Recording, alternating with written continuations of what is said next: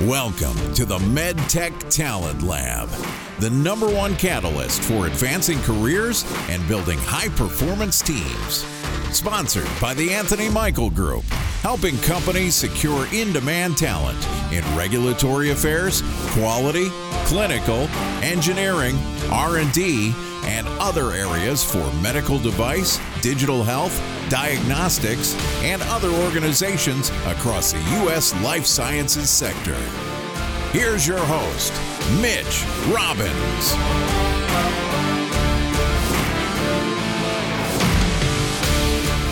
Hey, Mitch Robbins and Adam Saupe back at you live with another edition of the MedTech Talent Lab, where we talk about all things talent on both the candidate and the company side. We are from an organization called the Anthony Michael Group.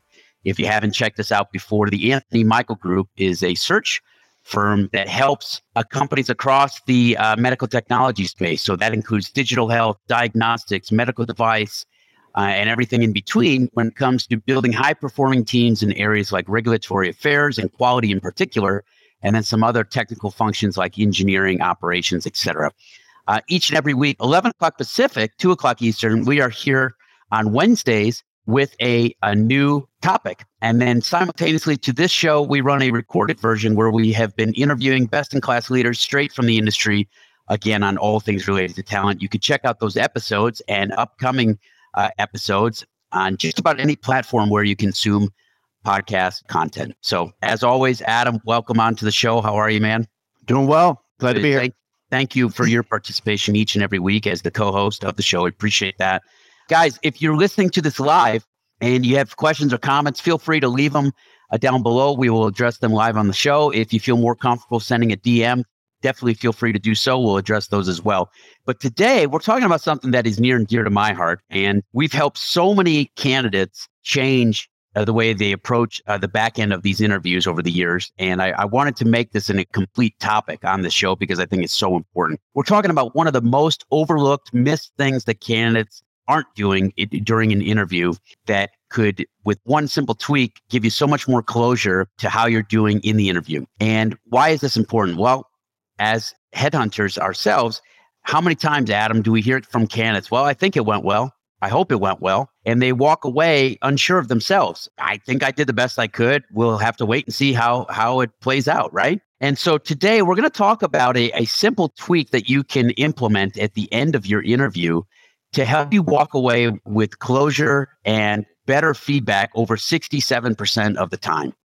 Now, you may be thinking to yourself, how do you know that? How can you say 67% of the time? And hang with me, we're going to get to that. But Adam, I'm going to pull up the feed on my phone, as always. But any comments or thoughts on that before we dig into, the language that we're going to share to kind of fix this issue? Yeah, no, we have a video that we ask candidates or encourage candidates to watch, about 10 minutes long. And then we like to, talk for 10, 15, 20 minutes before their first interview and help prep. There's 2 or 3 actionable takeaways. This one that we're about to talk about today is always the #1 takeaway, the aha moment, if you will, for folks that are interviewing, like, oh, I had never considered that. And I think that it's probably the most, like we were saying, the most missed step and the most powerful, the most impactful step, arguably, throughout the interview process, especially your first impression interview. All right, guys, so we're going to dig in and give you the meat and potatoes right now. So here's the thing. You're closing up the interview, and this could be a virtual interview over video with one person. This could be a panel. The language and the concept works in each stage of the interview process, whether it's your telephone interview or your final slate of interviews. And that is asking the person that's in front of you or virtually in front of you, first of all, letting them know that you're interested, right? Letting them know that you're interested and why you're interested. Thanking them for their time. And then asking them this simple question. After speaking, now I'm going to break this down into 2 different versions. One is if it's the initial phase of the interview. One is if it's the final phase. First piece goes like this. After speaking with me today, are there any questions or concerns I haven't addressed to give you the confidence and make sense to move forward in the interview process? Okay. Are there any questions or concerns I haven't addressed in order to give you the confidence that it makes sense to move forward in the interview process?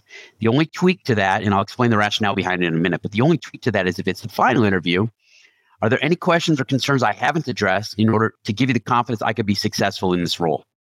That's the only tweak, because obviously if you're at the end, there isn't necessarily moving forward in the process. It's more so in this role. Why is this so important?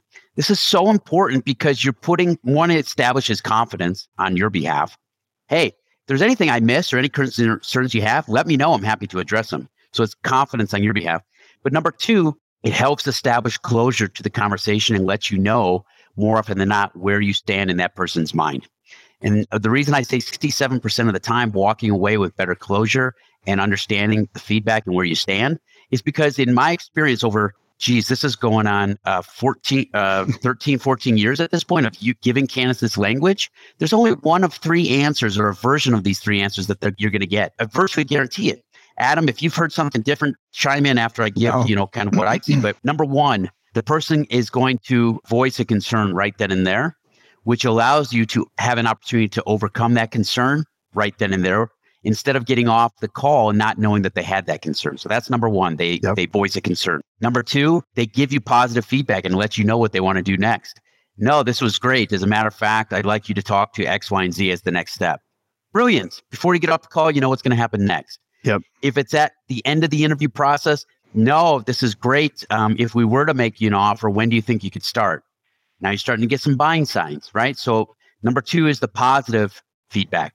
Number three is some version of a poker face. No, we appreciate your time as well. I'm going to reflect on my notes and we're going to get back to you accordingly. Or, no, this is great too. I'm going to circle up with the interview panel.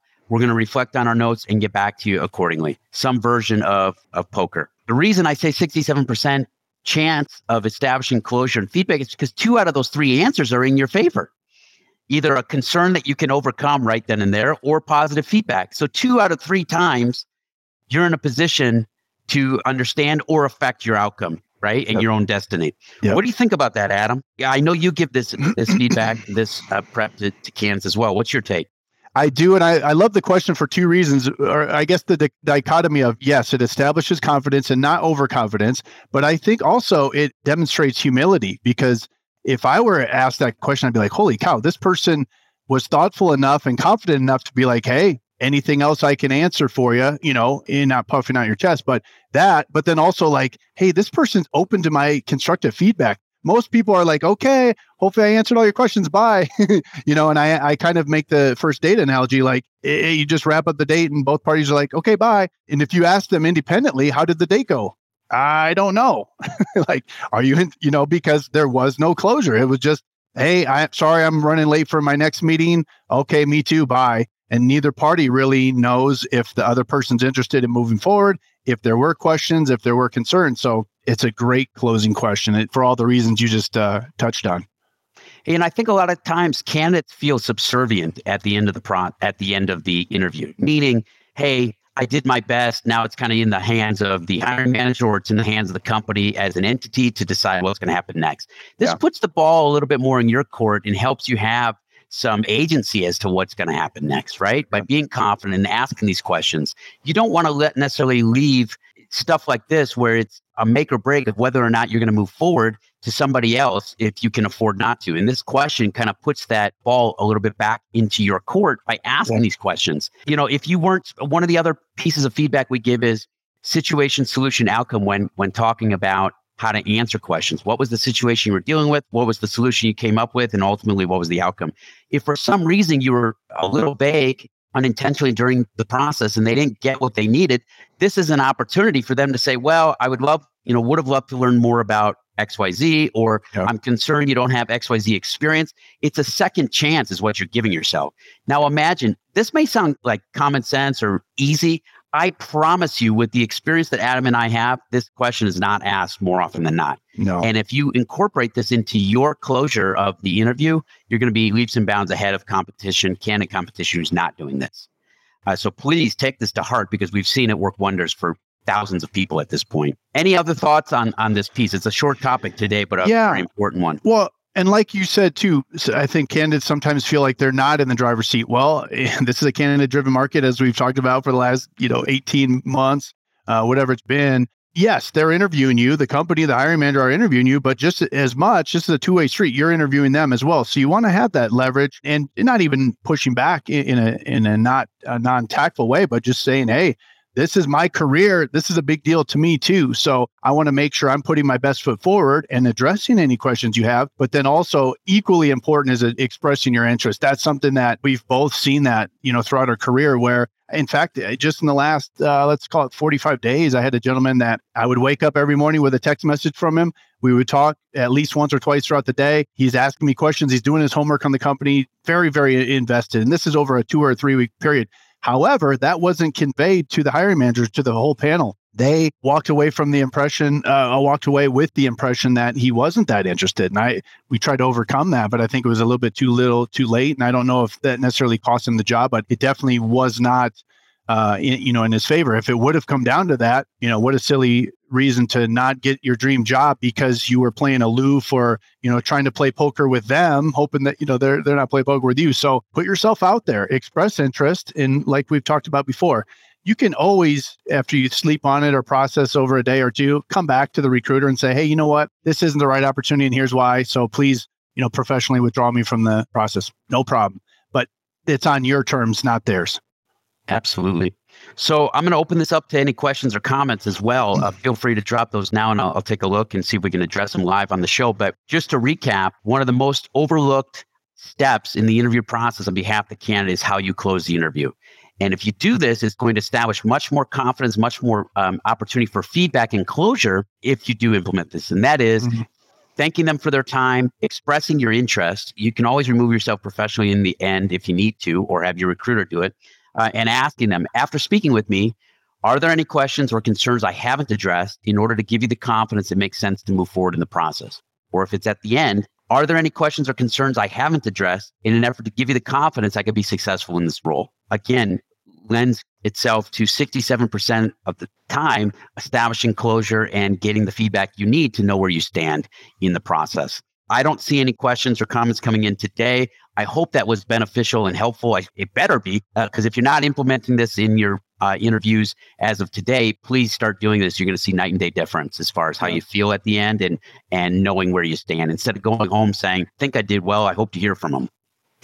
Yeah, and I was going to say too, especially that it's a candidate-driven market, hiring managers would be wise to incorporate this as well. Hey, hopefully, I was able to answer your questions about me, about my company, about the opportunity. Do you have anything else? Or any questions or concerns? That way you can kind of make that touch.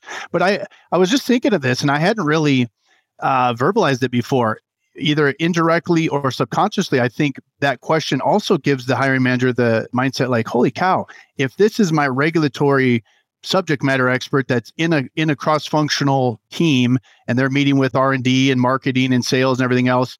Wow, if they're doing this in a first interview, imagine how they close up that interview. Okay, team, rather than, all right, bye, enjoy your afternoon. Like, okay, so today we discussed this, and this. One, is everyone clear on timelines and next steps? And then here's what we're doing next. And then closing it out and saying, okay, so when we talk on Tuesday, R&D, you're going to do this. I'm committing to doing this, and marketing, you commit to this. Like, holy cow, that's night and day, versus what I think, unfortunately, most people do. So it's another good reason to incorporate that into your interview process. And I hadn't really articulated that previously. Yeah, really good points on both, especially what you said about the hiring manager's opportunity. Hey, we're sincerely interested in you because of X, Y, and Z. Yeah. Thanks for your time today. After meeting with us, are there any questions or concerns that are outstanding in your mind that we can address? Yeah, the complete mirror opposite, especially in a market like this. Really good point. Yep. Well, good stuff. We will be back again next week with a different topic. Guys, we would love your feedback. If you're getting value from these shows week in and week out, but you would like us to cover a specific topic, or you have concerns or questions that you'd like to ask us off the record, no problem. We'd love to hear from you. We want to give as much value as we can to the market that we serve. And if you've watched this again live today, thanks so much for being here. If you watch this back again, we hope it's of great value to you. Adam, thank you, man, for being here, for your help. And then we'll see you guys next week on Wednesday, 11 o'clock Pacific, 2 o'clock Eastern. Thanks for listening to the MedTech Talent Lab podcast. For more content-rich episodes, log on to theanthonymichaelgroup.com or subscribe to the show on your favorite podcast platform.